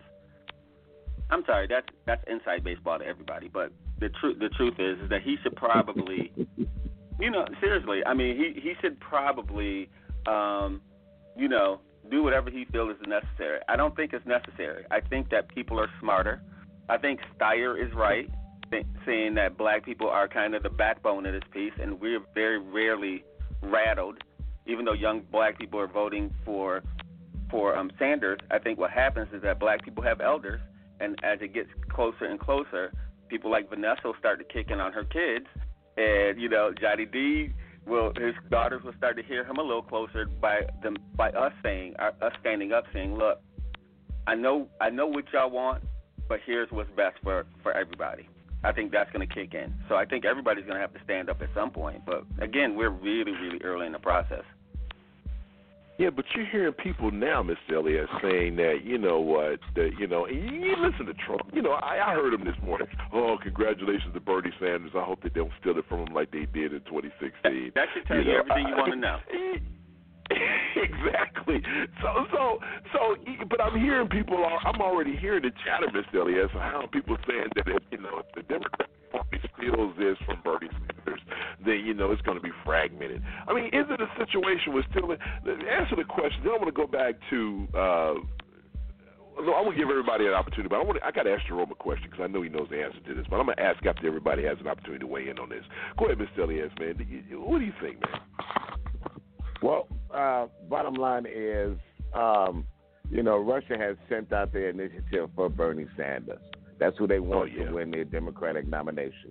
So let's just call it what it is. And Trump is just following what Putin told him to say. Congratulations to Bernie Sanders. So he's following in line with what his leader's telling him to do. So those are done. I love it. Go ahead, Johnny. Weigh in on it for me, sir.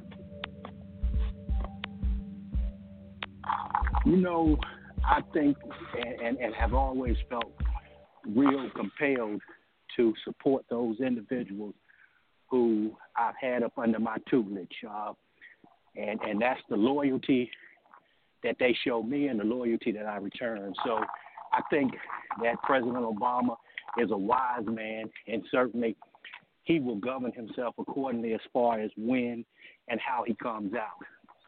But if it was me, I would have certainly went first and foremost as hard as I could in support of Joe Biden. If he was my companion for 8 years running this country, there wouldn't be a reason for me, Pale, to keep the political process the way that it is, and I would have already come out. But I do like, and hadn't envisioned it, but then again, I don't have those skill sets that Jerome has. But that envisionment of Joe Biden and his wife is compelling from the standpoint that that's believable. You understand what I'm saying? And it would take an expert in that field to come up with that vision, but he's going to have to do something real soon. And even though we're early in the process, I look back at his 1988 bid for president, and it was plagued with plagiarism and mistruths. And then I looked at 04 and 08. And the thing that we got to understand is that Joe Biden was always able to draw the Midwestern Caucasian person who is supportive of the union. Now, if he can't draw them, you wonder what the American census is saying. Is it the fact that the media is simply overplaying and overstating the support that the African-American community is going to give him, and is that drawing back the support of the white voters? Because he's never had a problem drawing the working class Caucasian people. So what's happening this year, that's the story that needs to unfold, and that's the story that needs to be told. And I think that to answer the question, Jay, the Obama factor may be cause and effect of that. The media itself, how it's continuously saying that he's waiting on these African-American urban areas before he starts to rise. Well, at some point, maybe those who would have typically supported him in the past feels compelled to compete against that and say, okay, well, who's trying to do something for us? So it's a lot of questions that come with that.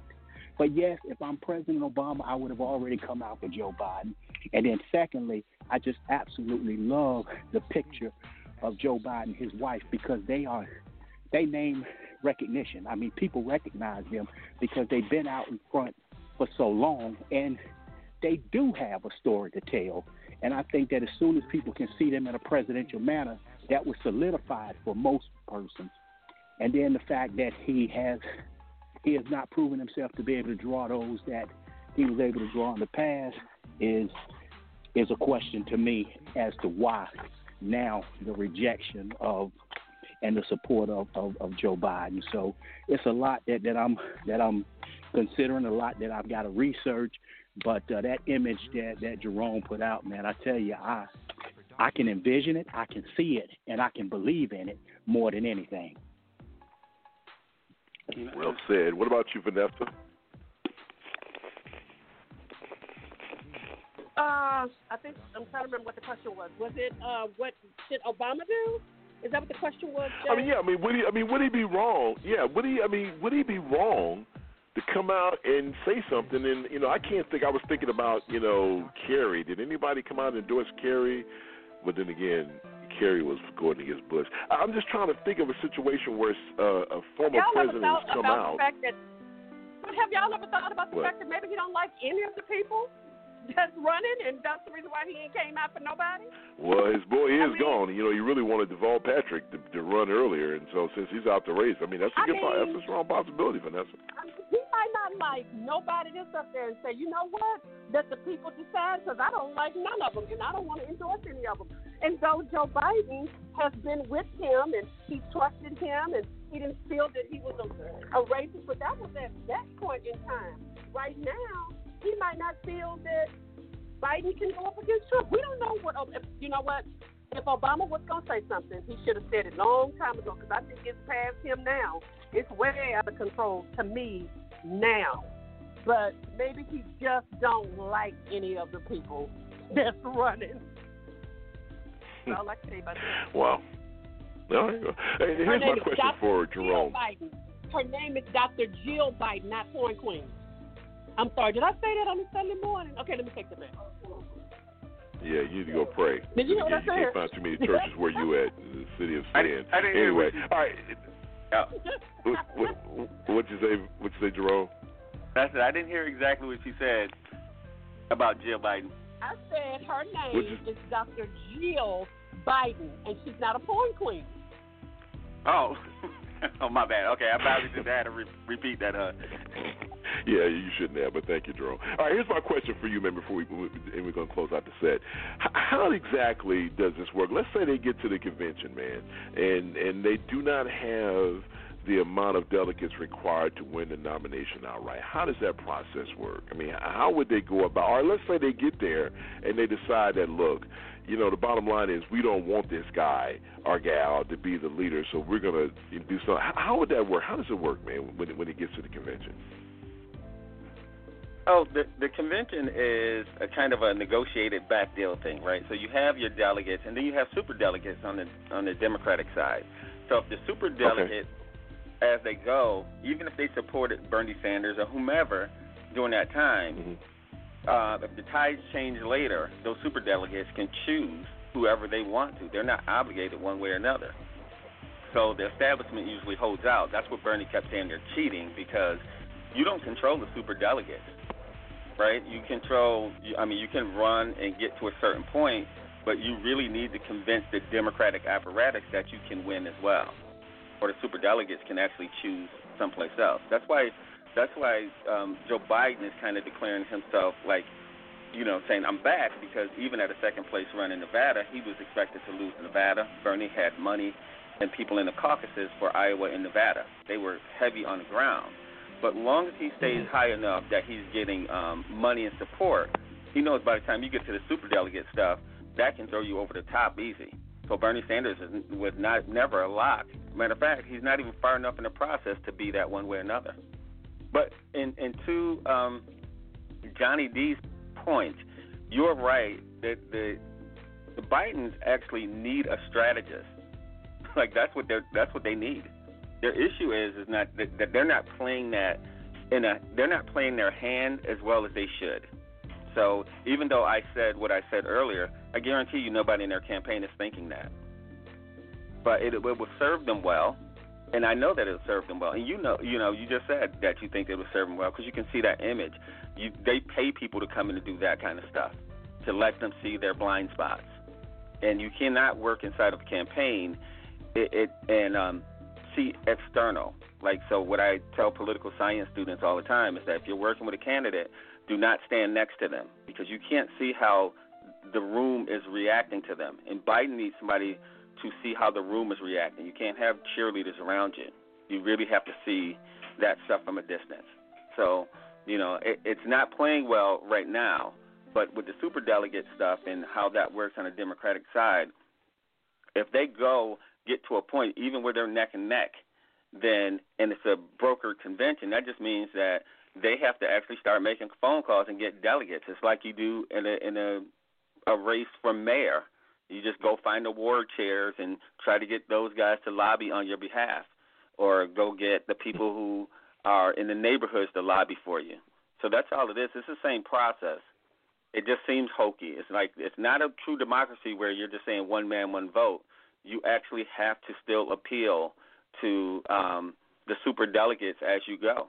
So they'll read tea leaves too, because although the young people are supporting Bernie, they did the graphics of what the young people, the people who like Medicare for all, the folks that were under 21 to 23 or something, and those are the demographics. Those are the demographics they expect them to win, and they will come out early for a caucus. The people who come out in general elections are people who normally vote, and those people are not supporting Sanders. So the super delegates would have to make up their mind. They're like, hey, do we just need to get the young people back in the process and forsake the people like Kavina, man, who's going to be out? And me, for example, I'm an independent, so I'm not even a Democrat. So when Kavina said that he's opting out of that party, that doesn't mean he's gone. That doesn't mean he's not smart. That just means that we find no value inside of the party because it does what it does. So, the superdelegates are going to play a big role, especially in this one, if Klobuchar and all those guys don't drop out soon enough, because that'll hinder money going to someone else. Well said. All right, we'll be right back after this. WikiLeaks founder Julian Assange is scheduled to be in a London courtroom tomorrow. The court is set to begin hearings on whether Assange should be extradited to the United States. He's wanted on 18 criminal counts of conspiring to hack government computers and violating an espionage law. Assange argues he acted as a journalist when he released secret files on the wars in Iraq and Afghanistan and is entitled to First Amendment protection. Hundreds of Assange's supporters took to the streets of London yesterday, demanding that the British government refuse extradition. Meanwhile, in Afghanistan, Afghan President Ashraf Ghani is planning to be sworn in for a second term in the next few days, even as his main challenger says his re-election is invalid. Jennifer Glass reports from Kabul. The presidential spokesman says Ghani's inauguration will be this week. It would end the national unity government Ghani has been leading alongside Abdullah Abdullah, his main challenger in the 2014 election. But Abdullah says last September's presidential poll was corrupt and has declared himself the winner, even though the Election Commission gave him 39.5% of the vote to Ghani's 50.64%. Abdullah's supporters have replaced one northern provincial governor, and another has pledged his support to Abdullah, not Ghani and the current government. The political crisis comes as the U.S. and the Taliban are poised to sign an agreement on Saturday that would lead to intra-Afghan talks. The turmoil could make it difficult to form a unified Afghan committee for those talks. For NPR News, I'm Jennifer Glass in Kabul. And I'm Giles Snyder in Washington.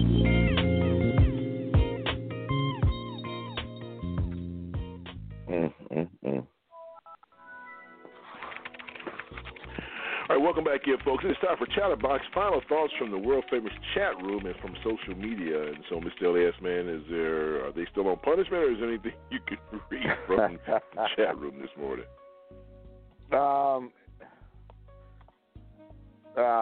Covina man says it's time for another Ross Perot type guy, and Easy said I can count on. It is just. No, nothing else worth reading. Whatever. I'm done. Yep. Okay, there I'm it is. done. All right, so the pastor's checked in as usual. Okay, thanks. Pastor's checked in. He says, to the Queen of her court, as usual, what a great show. People need to tell others about this outstanding show. Thank you, Pastor. I appreciate it. Marion Music checks in. Said, Mr. LS, I am waiting. What does that mean? Oh. Okay. I will. You know what it is. Marion Music, I'll take care of it. Yeah, the music. Oh, you got it. All right. So Jessica Clark, Baltimore, Maryland, she sent this actually during the week, and she wanted me to read this. And so she says, I love Johnny D's input on the show. However, I heard him insinuate that speaking to injustices is not as important as acting on injustices.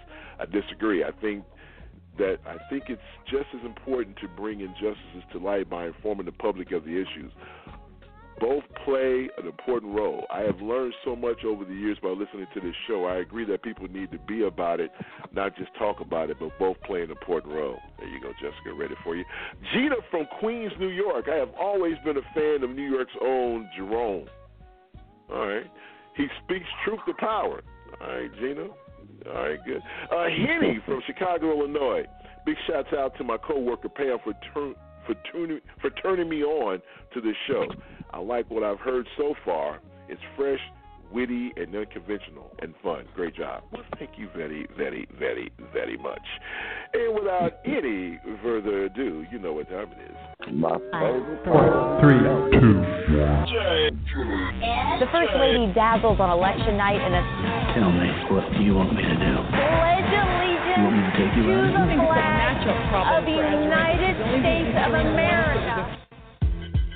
It is time for me and Mr. Elias' favorite part of the show, on a need-to-know basis with our main man, Mr. Jerome Esprit.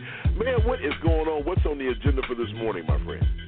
Okay, now we still are in Black History Month, so Black History Month. Did you know that Alfred King, who was the youngest brother of MLK, he was found dead at the bottom of his family swimming pool only 15 months after MLK's assassination. Now, again, his mother was assassinated. Wow. Yeah. His brother Alfred. And his mother was assassinated too, wasn't it? Yeah. I knew about his mom. Yep. So now this is how this goes. Now there were so many things going on at the time of his death that everything seemed to overshadow it. So on the day his body was on the way to the morgue, Neil Armstrong and Buzz Aldrin were walking on the moon. So the world seemed to forget about Dr. King's youngest brother, because it happened on the moon walk day, whatever day that was. Interesting enough. Wow. Now, also, did you know that Gladys West invented GPS? she is being honored, I think this week, by the U.S. Air Force at the Pentagon because she invented the GPS. Also, Dr. Ivan Van Sertima. If you don't know who he is get his books all over the place, but he wrote the current Egyptians are not natives, like the current president is not a native to America. Ivan Van Sertima wrote this book. They came before Columbus, an African presence in early America. And so just to get some kind of sense of history, Ivan Van Sertima has done a lot of research in these areas, and the book that They Came Before Columbus shows that black people in the Americas before Native Americans were here. So Ivan Van Sertima, want to shout him out because I don't think we ever talk about him and his work, and he's been teaching for years, but that guy is somebody we need to look out for. Also, the Harlem Hellfighters, the black infantry unit that spent more time in combat than any American unit in World War I, they were integrated into the French military. The U.S. Army would not let any units work with any foreign armies except the black ones. They y'all can have them, but U.S. military people have to take orders from U.S. military commanders, and they threw the black people away. So the black people who fought on the side, they fought with Britain. So, the Harlem Hellfighters were heavily decorated. They fought more than any other unit, right? And Henry Johnson fought off 30 German troops with a knife. He was shooting his gun.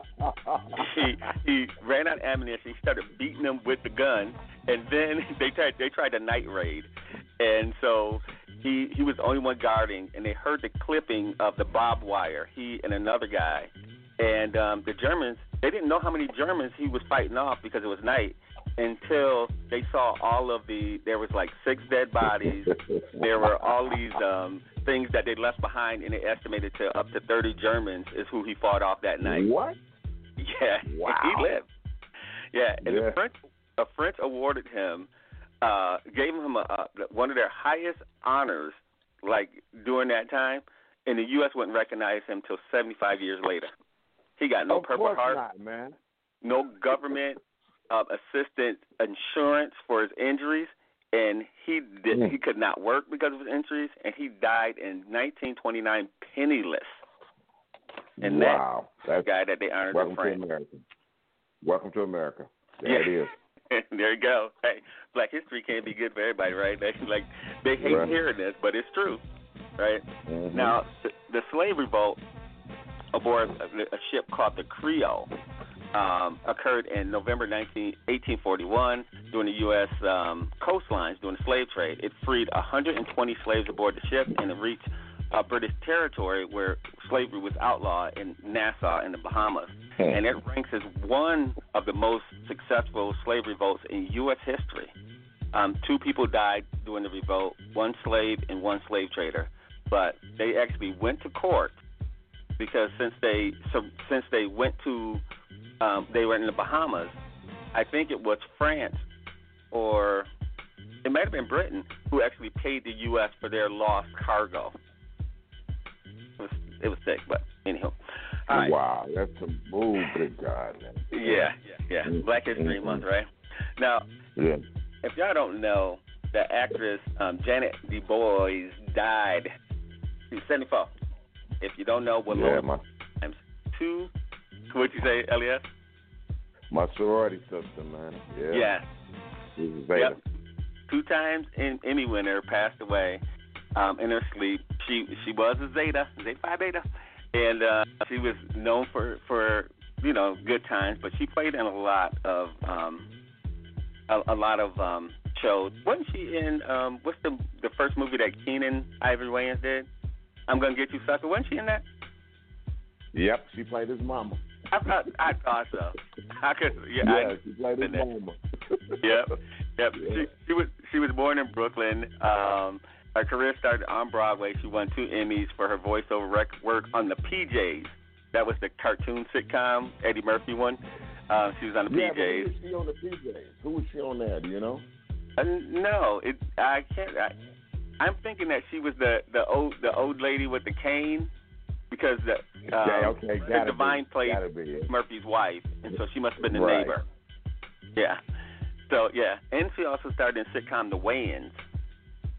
So, and if you don't know her from all of that stuff, she did sing the theme of the Jeffersons. She wrote it, she created it, and she sang it. Just don't cry. Yeah, I'm not going to. But we all know, moving on up when we hear it.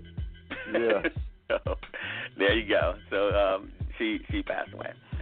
Now, the U.S. World Championship soccer team, they want $66 million in back pay as part of their gender discrimination lawsuit. They filed the lawsuit against the U.S. Soccer Federation, revealing in the separate collective bargaining agreement of the men's and women's team. So they want $66 million in back pay. We're going to see how that goes. Women's sports are never going to get paid the thing that men's sports Good do. for them. Yeah. Mm-hmm. I don't even get the argument, because, again, I don't get it because the revenue has to be different from the viewership. But I do get it. You don't want to pay them their money, and they're bringing in the viewers. They need to give them their money.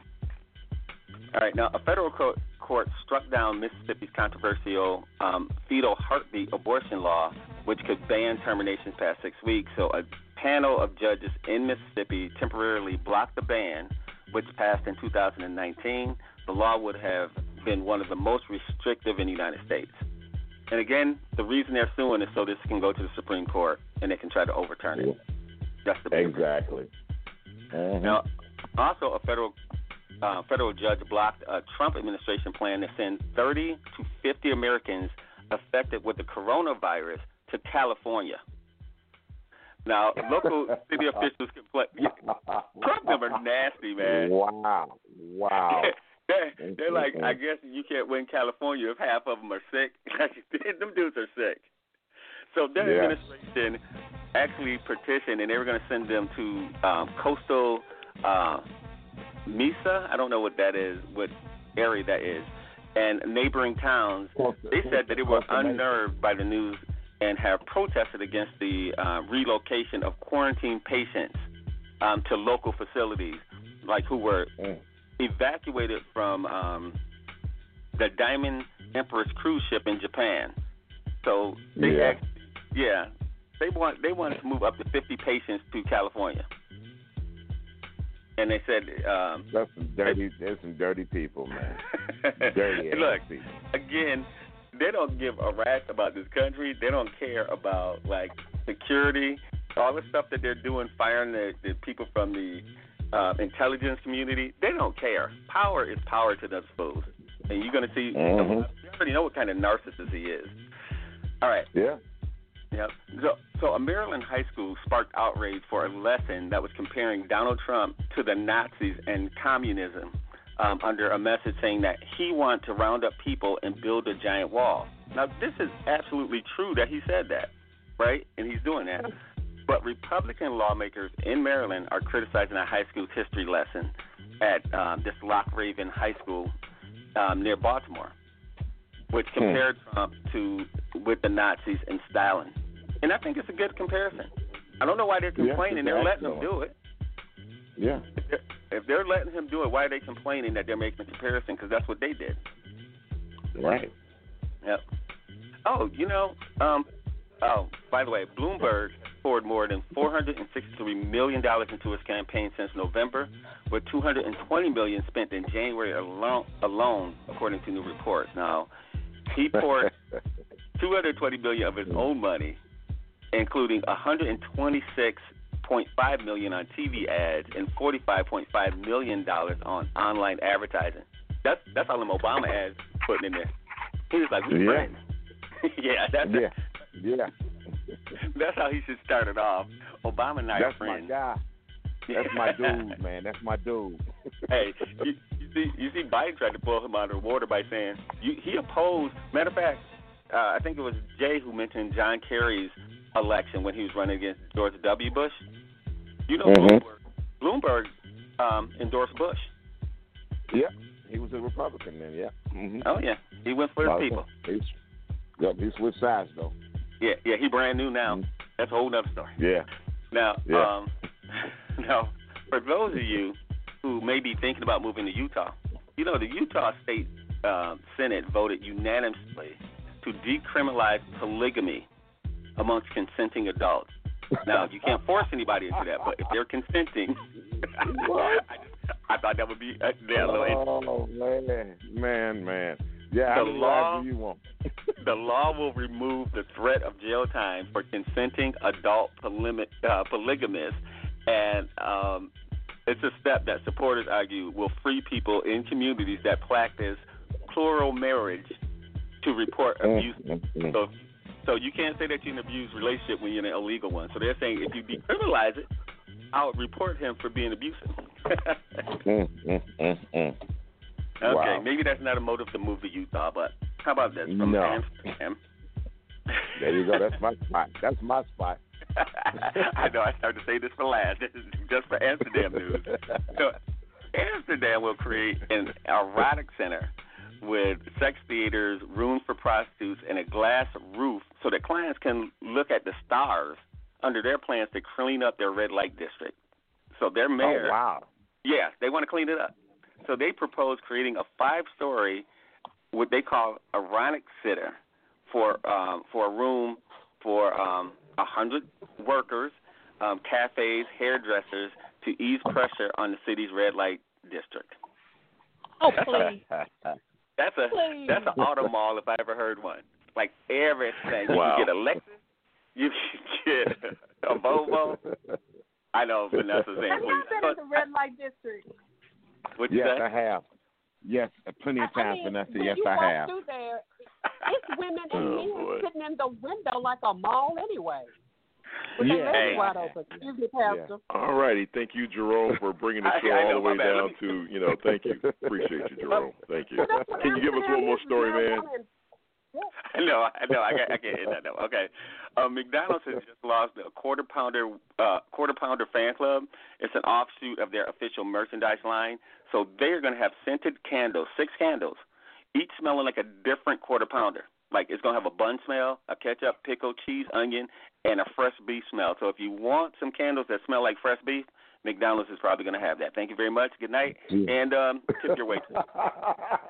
Oh, my God. Thank you very much, Jerome, for that. Thank you very much. Right on, brother. Time for our final thoughts. Guys, time for our final thoughts. And, of course, ladies, the first around here on the serious side, the one and only Miss Vanessa Maybelly from the McAnally. Final thoughts. Final thought is I am blessed. Yes. I feel good today. I am in Las Vegas for a 4-day tournament. I paid my tithes, Pastor, before I left. And so I need Jay Riles to stop acting like he's an angel on the show because less than I know differently. I love y'all, and don't forget that tomorrow is wearing. Wow. And tomorrow is Kobe and Jesus Day. Yes, it is. Absolutely. Thank you, Vanessa May. Thank you for the hate, Vanessa. Thank you so much. Johnny D, man, final thoughts. Once again, another great show. Learn some things in regards to Black history I didn't know about Dr. King's brother. So once again, very informative. Want to send some kudos out to the young lady, Jay, and I'm assuming she was speaking on my comment about the championship of the Houston Astros. And she would be right. My disdain for New England should never compel me to be satisfied with not taking action. So if that was the cause, then she would be right, and that just goes to confirm that you got some very informed listeners who are educated on subjects and are spiritually right. Last comment that I want to make is the crisis in Syria. You've heard me speak on it before. That is getting worse by the day. It is estimated that nearly 1 million persons are considered refugees. And what I can't understand, and for the likes, is that the stance that the United States has taken since 2011 under the leadership of President Obama. I think he did a lot of things right, but that was not one of them. when Assad started using chemical weapons on his own people in 2013, and he went across the inevitable red line. America has taken a stance where I don't know if it's the fear of Russia or what have you, but you're talking about a country that Jesus and the prophets walked in Syria and Damascus and Saul and Paul and some of the other ones. And to think that America has basically condemned nearly 1 million people to a life of being refugees and in a crisis to where babies are being killed, it saddens me. And I just wish that we would take on that foundation in which America should be about. And I know that was a lot more than what I needed to say, but I certainly needed to say it. All right, man. And before we get out of here, our live audience, we're going to lose you in 30 seconds. So we appreciate you as always. And remember, if it's Sunday, and if it's Sunday, we're talking serious stuff. It is the serious side. And for most of the folks who always listen to us, and at their leisure, we'll continue to march on. All right, man. Jerome, man, final thoughts. I'll defer mine because that was elegantly said by Johnny D. So I'll defer my time to Johnny D. and say see you guys next week. All right, Mr. Elias, man, gets the first and last word, my man. Final thoughts. All right, Vanessa.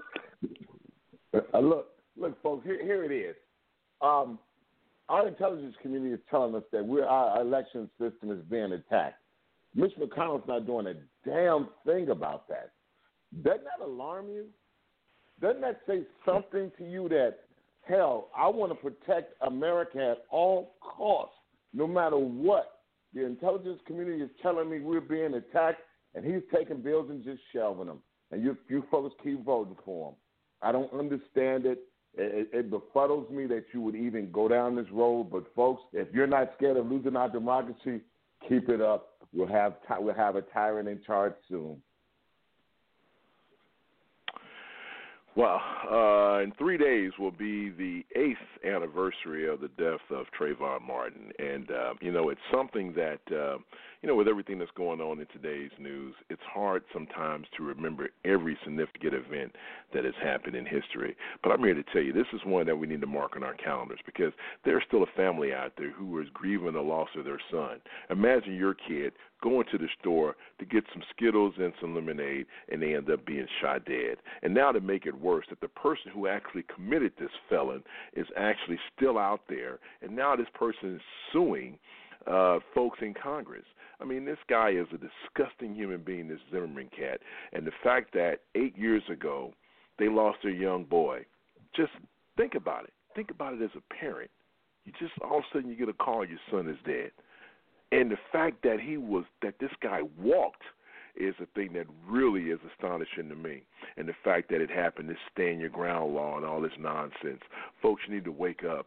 The midterms are, in my opinion, the most important elections that you can participate in. Let's get these senators out of office, man. Let's get these guys that's been in here forever and ever and a day. Get them out. Because every year someone talks about, we're going to change this, we're going to change that. Have they changed it? We can play a campaign speech from back in the 80s. It can apply to today's standards. It's the same old nonsense. Get these idiots out of office. Send them home. Send them packing. They don't belong in Congress. There are over 300 bills on Mitch McConnell's desk right now that he refuses. He refuses to put up for a vote. And you tell me who's the most powerful man in the world. Is it the President of the United States, or is it that old bastard from Kentucky? Get this guy out of office. Get these people out of office. Young people, think about who you're putting at the top of the ticket. Wake up. Let's not make the same mistakes that we made in the past. Pay attention to what's going on. Life ain't free. You got to pay for stuff. You can't get free college without having a Congress. Get these folks out of office. Get them out of office. And on that note, Mr. Elias, if it's Sunday and we're talking serious stuff, what time is it, my friend? It's time for the serious side of the jrilshow. Wake up, people. Wake up. It's been a pleasure to serve you as always. So for Vanessa, for Johnny, for Mr. Elias, for my main man, Jerome, I'm J. Riles saying have a wonderful work week. And remember, Sunday and we're talking serious stuff. It is the serious side. God bless you. Wake up. Wake up.